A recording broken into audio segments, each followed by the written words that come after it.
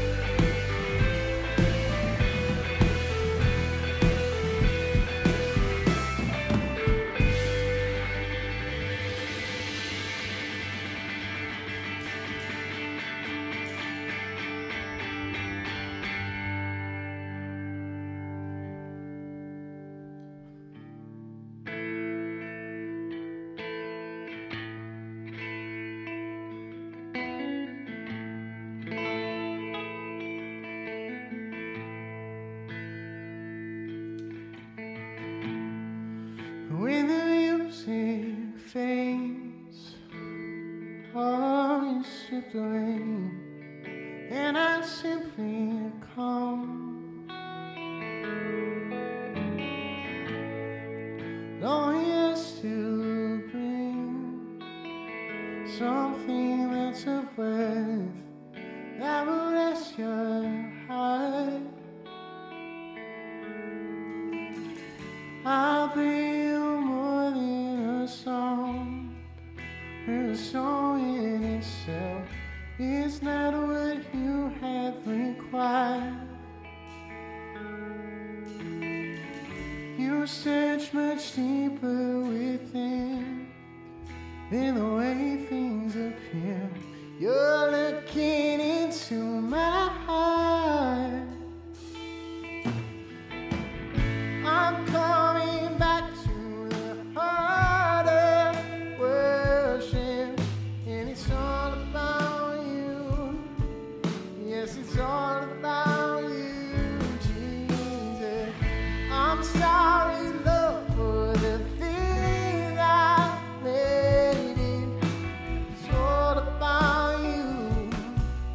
Yes, it's all about you.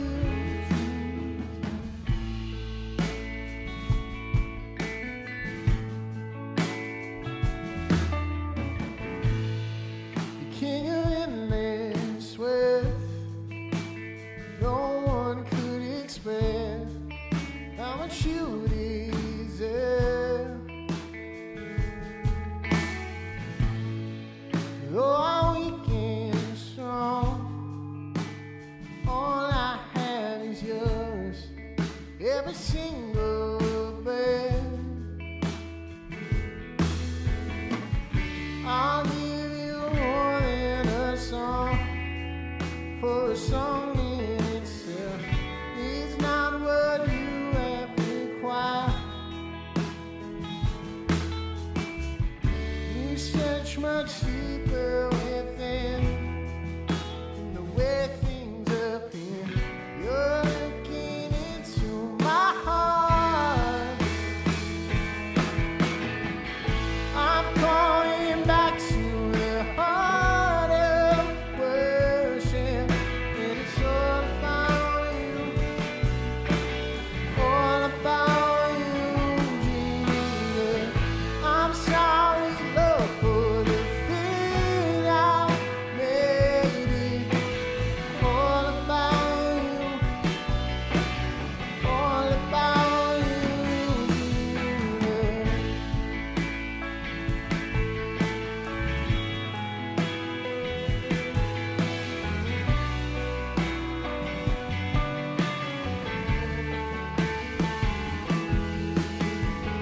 I'm coming back to the heart of worship, and it's all about you. It's all about you, Jesus. I'm sorry, Lord, for the things I made. It's all about you.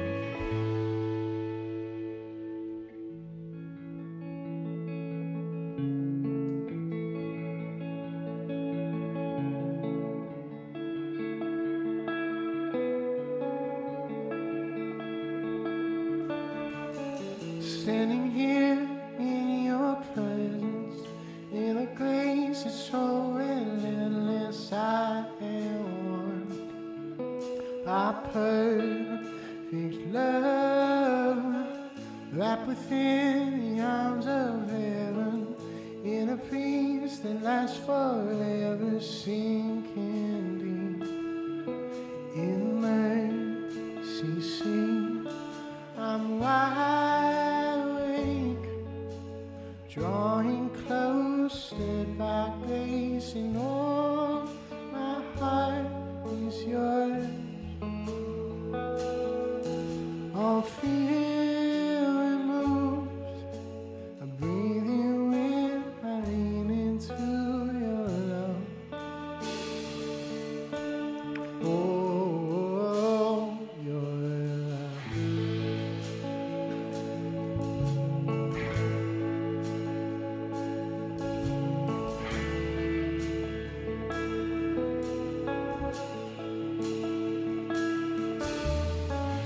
When I'm lost, you pursue me. Lift my head to see your glory, Lord of all. So beautiful.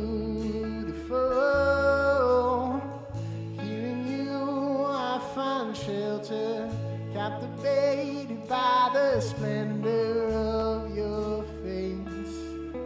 My secret place, I'm wide awake, drawing close, led by grace, and all my heart is yours.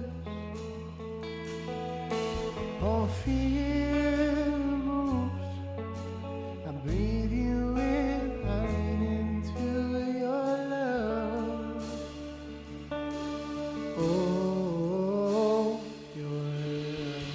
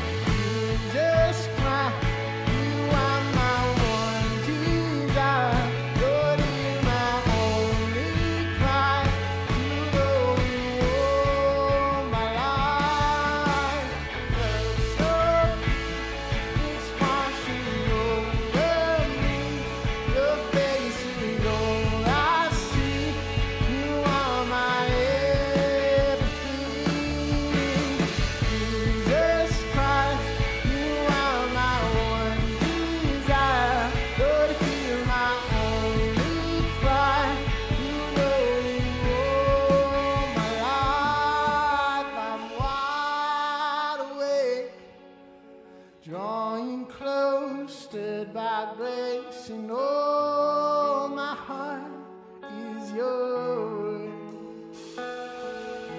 All fear removed, I breathe you in, I lean into your love. Oh, your love.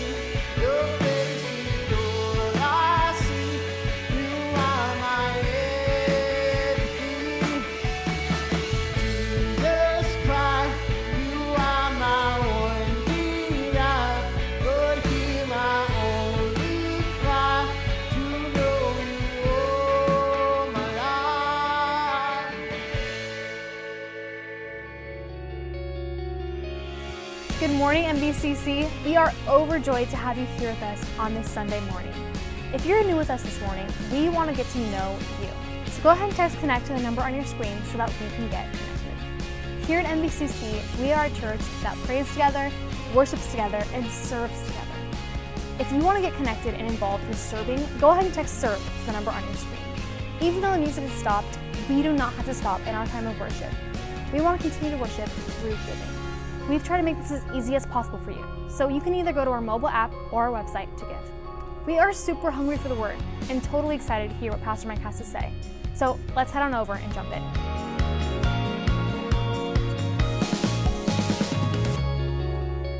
Hey, good morning. I'm glad you're with us. We are starting a new series called Dangerous.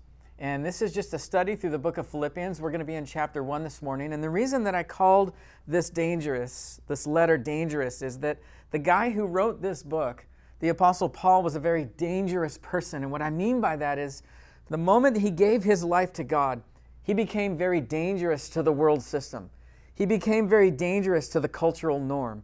He became really dangerous to the enemy, the devil himself. Think about this for a minute. If you're listening to this or you're watching this, man, I hope this is encouraging and teaching and most of all convicting of where God wants you to be, that He loves you, He's got a plan for your life, and He wants you to step into that. But I want you to think, if you've accepted Christ into your life, that moment that you surrendered everything to Him. Got that moment in your mind? You got that in your heart? That is the day you became a very dangerous person to the enemy and to the world system. You are now a follower of Jesus. You are living upstream. You are going against the flow. You're going against the norm, the way that the world system works. When we mean that, the Bible uses a phrase over and over again called the worldly system. The worldly system is basically everything I can do to step over someone else to get that position. The world system says, whatever I can do to get that item, I'm going to do that at any cost. It's all about image. It's all about how others view me. It's all about majority rule or being swayed by the crowd. That worldly system that just is blown and tossed by the wind. Contrary to that, when we accept Christ, He wants us to have this assurance and this confidence about us that we won't be blown and tossed by the wind. I think about certain people that had a quiet confidence about them and how they made a difference and how they were very dangerous people. I'm thinking about Corrie ten Boom, who, when during the time of the Holocaust, her and her family, who were Christian, decided that they were going to hide Jewish people who were trying to escape the Holocaust and the devastation of that in the very basement of their home. That they risked their own lives. They lived a dangerous life because they were loving people who Jesus loved. I think about a modern day example of that. A friend of mine by the name of Brad Dacus, who runs an organization called Pacific Justice Institute. His one passion, his one goal is to advance the gospel and to protect God's churches by fighting for religious liberties and what is right. Standing up for freedom and standing up for what is right. He's a very dangerous person because he's going against the norm, but he's making a difference for Christ. And of course, the best example of all is Jesus Himself. Jesus set the standard of the kingdom. Jesus was dangerous to the system in His day because He came as an adversary, in a way, to the religious world. I'll give you an example. Jesus said this in Matthew chapter 5 as thousands of people were gathered on a hill listening to the Sermon on the Mount. You've heard it was said, love your neighbor and hate your enemy. But I tell you this, love your enemies and pray for those who persecute you. He went on to say things like this. You have heard it said, you shall not murder. But I tell you, if you hate someone in your heart, then you have committed murder. It's the way that we live our life that goes almost against the flow of the world. And we should not be afraid of living dangerously for Christ. I think that's what was inside of Paul when he wrote this letter, which we'll get to in just a second, that he was a dangerous person to the religious system. He was a dangerous person to those around him because he stood up for what Christ wanted him to stand up for, which is the good news that every person can be saved through the death, burial, and resurrection of Jesus. Now, before we read verses 1 through 11, I always want to know the background of why this was written and the context, because it helps me appreciate so much more the pen of the Apostle Paul and what the Holy Spirit was doing. Paul wrote this letter literally while he was in prison. In fact, he wrote 4 of his epistle letters from the very prison cell that he had been condemned to. Ephesians, Colossians, Philemon, and of course, the letter of Philippians. The city of Philippi was located in Europe. It was really the colony of Rome when it was established. That was the very first time that the gospel had gone to this area through the Apostle Paul. Paul didn't even really know he was supposed to go to Philippi, which I love how the story unfolds. He and Silas actually tried to go to Galatia, but it says, this is in Acts 16, that the Holy Spirit actually stopped them from going. The Holy Spirit shut a door that they were not to go to Galatia, which is where they wanted to go. Then they tried to go to Bithynia, and the Holy Spirit stopped them there. There was only one route left, and that was to go west. You know, it makes me think of Psalm 37, verse 23. We may be feeling like in our life that God is shutting a door, and it seems like the harder we try and push that door down, the harder it's closed. Psalm 37 says this, "The steps of a righteous man are ordered by the Lord." I need to remember that. To not fight God, to not get frustrated when He gives me a no. Sometimes God says yes, sometimes God says no, and sometimes God says not yet. If the Apostle Paul were here, materialized in this very room, and he was across the sound waves and across the video right now, and we were to ask him, "Hey, Paul, where are you going next?" He might say something like this, "I don't know, man. All I know is I'm following God, and He tells me where the next step is." So in this context, Paul receives, after he got 2 no's, he receives this vision from God of a man in Macedonia who's saying to Paul, "Paul, come and we need help. Come to Macedonia and come find us there." Paul makes his way with Silas down to this place of, west, which is the city of Philippi. He comes to a river and he sees some women by the riverside.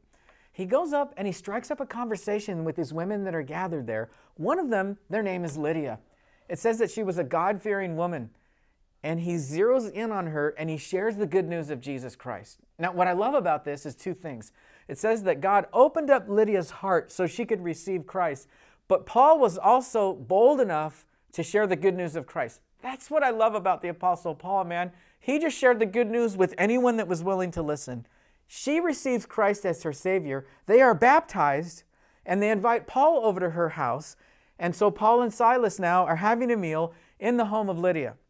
They're in trouble now after this event happens in that city for preaching the gospel. So now, stay with me. They're thrown into prison, and the very guard that has locked the gate and guarding over Paul and Silas, it says at midnight, they begin to sing songs and they begin to pray to God. And so the guard is literally on duty, making sure the Apostle Paul does not escape and Silas do not escape. And he was so intrigued by what they were doing as they're singing to God and they're praying to God. God causes this massive earthquake. The doors of the jail fly open and they're now free. The jailer knows that if he loses any prisoner, he would be executed on the spot. Right before he plunges the sword into his chest, Paul says, "No, man, don't do it. We're here to save you." Jesus Christ came to save you from your sins. It says that he shared the good news of the gospel, and the jailer now gives his life to Jesus Christ. He invites Paul over to his house, and the jailer's whole family now gets saved. They all get baptized that very night. It says immediately, and these 2 families accept Jesus Christ as their Lord and Savior. They must have impacted other people, because right here, that is how the Philippian church started. I needed to take some time to give you that info because it's with that, all that background, all of that Paul put into this letter, writing from prison, that he writes these very words here that we're going to start in now verses 1 and 2. So Paul, Timothy, and Silas, servants of Christ Jesus, to all of God's people, I write this letter in Philippi, together with the overseers and the servants. So he's writing to everyone, to all God's holy people in Christ Jesus at Philippi, together with the overseers and deacons. Can you see Paul in prison? He's by himself, inspired by the Spirit, and this is what he says. Man, more than anything else, I want to remind you, people of God, family of God, army of God, grace, God's grace, and His peace to you from God our Father and the Lord Jesus Christ. Man, the most important thing I can remind you of is you are saved by God's grace. Don't ever forget that. And you have the peace of God in you. And he goes on to write this in verse 3. And I thank my God every time I remember you. In all my prayers for all of you, I always pray with joy because of your partnership in the gospel from the first day until now, being confident of this, that he who began a good work in you will carry it on to completion until the day of Christ Jesus. I love this because knowing how this church started, it started with Lydia. It started with the jailer. And because Paul had poured his life into these two people and the family members and their friends, he started this church, this church that grew to we don't know how many, but it made an influence in the entire city. And now as he's writing this letter, Epaphroditus comes and takes this letter from the Apostle Paul and gives it back to the church. And it's with this heartfelt passion and zeal that now I understand why Paul said, man, I am so thankful for every single one of you. Those weren't just empty words, man. Those were heartfelt words because he saw their lives transformed before his very eyes in an internal transformation. A work of God had started in every single one of those people because they received Christ. And Paul says to him, I want you to take care of this letter, man, because these people mean so much to me. They're in my heart. We're one. We're family. And he says this, I think the key verse in here that I wanted to zero in on is this, being confident of this, that he who began a good work in you will carry it on to completion until the day of Christ Jesus.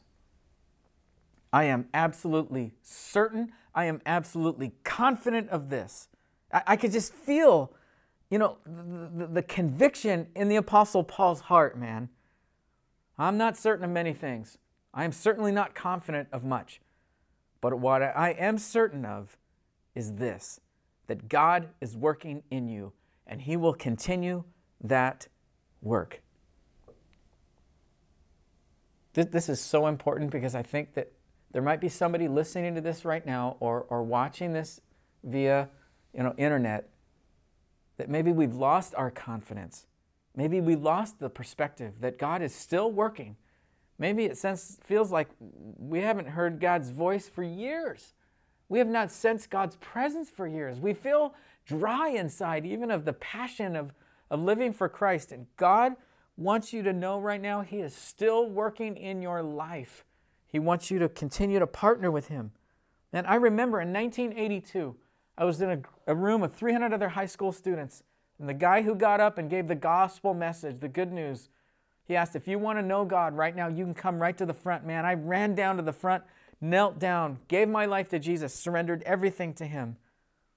And as soon as I got up from that moment, it was like it was yesterday, man. I remember getting up from that moment, and God was already starting a work in my heart. That was over 30 years ago, and God is still working. And I love that God calls us to this partnership.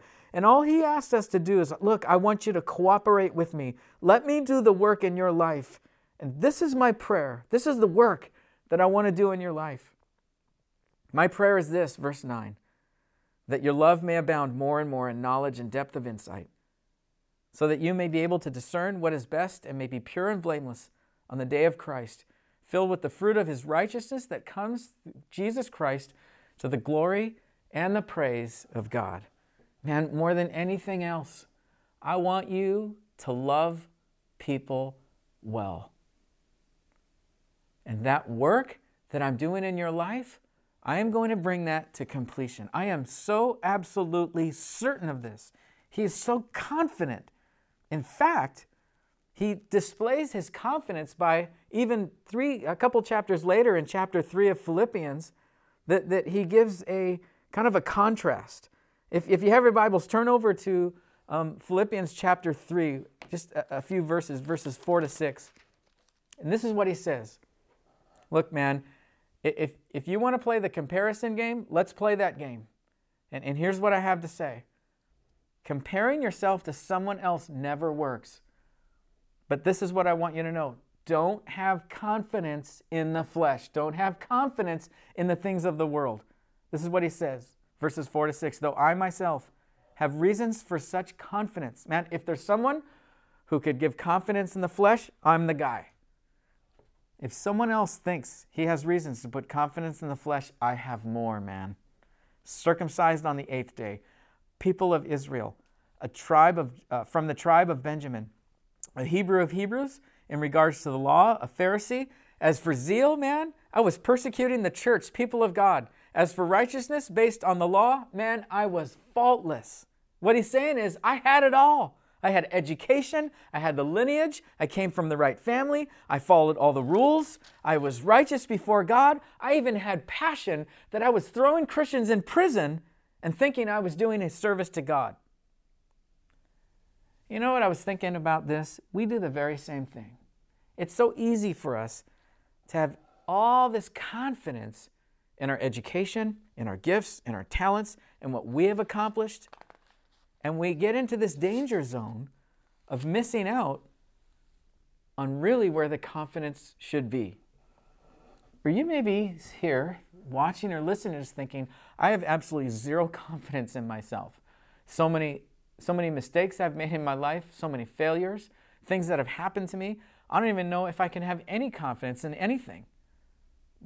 But what I love about this is that Paul is inspiring us. Look, if there's any one reason that I can be confident, it's this.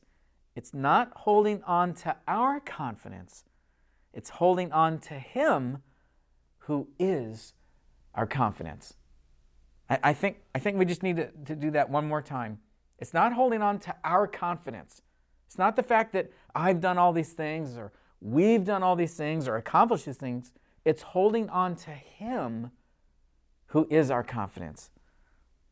To illustrate this, I think what Paul is saying is to illustrate it this way. There were two girls in a neighborhood, two sisters, and they were having this swimming pool built in their backyard. The bulldozers came in, dug the hole, they put the plaster in, all the electrical, finally filled, at the end of the summer, filled this pool with water and got it all ready to go. And the girls were so excited. And the first day they go swimming, one of them jumps in the deep end and the other one steps in from the shallow end to the deep end. And as they're both holding on to the side of the pool in the deep end, they launch off to the middle of the pool, and now they're treading water. And Dad, who was sitting right at the edge of the pool, could see their lack of confidence. He could see that they were afraid. Immediately, Dad jumped in the pool. He held his two little girls. He grabbed them as close as he could to his chest and held them. And in that moment, those girls felt a sense of security, and they felt a sense of safety and confidence because they were in the arms of the one who could touch the bottom of the deep end. I don't know, maybe for some of us, we feel like we're in the deep end of life. We feel like we've lost our confidence. We feel like our confidence has been stripped away. And it's not to return to the confidence of those things, it's to return to Him. I don't have any confidence that the vaccine is going to work or not, and whether the vaccine is going to come now or later. I don't have confidence in the economy. I don't have confidence in school opening or not opening. I don't have confidence in, who I'm going to marry or what school I'm going to go to or where I'm going to end up in life or whether I'm going to have kids or not have kids. There's one thing we can have confidence in, and that is Him. That is Jesus Christ and His book. Here's the question. I want to know if you know Him in relationship. I'm not talking about going to a place. I'm not talking about going to a church building, going to a church service. All those things are great. But I'm talking about really knowing God intimately in relationship and knowing that this book is where our confidence can lie in. This book is amazing. This Bible, 66 books that were written over 1,500 years by 40 different authors, 3 different languages, over 3 different continents, and they all point to the same thing. There is no way that humans could have just put this book together, all 66 books. It had to have been through the handiwork of God using all these people over those 1,500 years, and the Holy Spirit put this book together. And either Jesus Christ is who He said He was or He isn't. If He is the Son of God, the Messiah, God in flesh, which we know that he is, and he paid the price for all of our sins, that he is Father, Son, and Holy Spirit. That's where our confidence comes from. That's where we can put our hope. And verse 9 means so much more, that this is my prayer, your love may abound for one another, that you may grow in the knowledge and the depth and insight, being confident of this, verse 6, that he who began a good work will carry it on to completion until the day of Christ Jesus. Have you stepped into him? Have you stepped into relationship with Christ? Awesome if you have. Have you stepped into his work? Have you surrendered your life to his kingdom and his work? I think, number one, very simple, we need to redefine what church is. Church is not a place. Church is not a building. Church is not a service. It's not something we just come to. It's not something we just come and punch our spiritual time card in with God. The church is people, a family. We are a team in relationship with God and relationship with others. How can we together advance the gospel? That's what the whole book of Philippians is about. How can we dangerously advance this gospel, not by being obnoxious, by simply loving people one at a time? And secondly, I want you to invite someone into your life. I want you to find a life group at Mission Vale Christian Church. I want you to find in a relationship with others where I can grow, where you can grow in relationship to God. And I want to challenge you to invite someone on that journey with you, inviting someone into your life. In closing, they say that the Steinway piano is the most extravagant and awesome of all the pianos. It's in a class all by itself. $120,000 for that piece of equipment. Dark walnut, beautifully handcrafted. But what's so amazing about the Steinway piano, I'm told, is that there are 12,500 different components in that piano, assembled by 200 different people. And then it goes to the pounder room. And in the pounder room, every key gets pounded 10,000 times, which tells me it's what's inside that matters.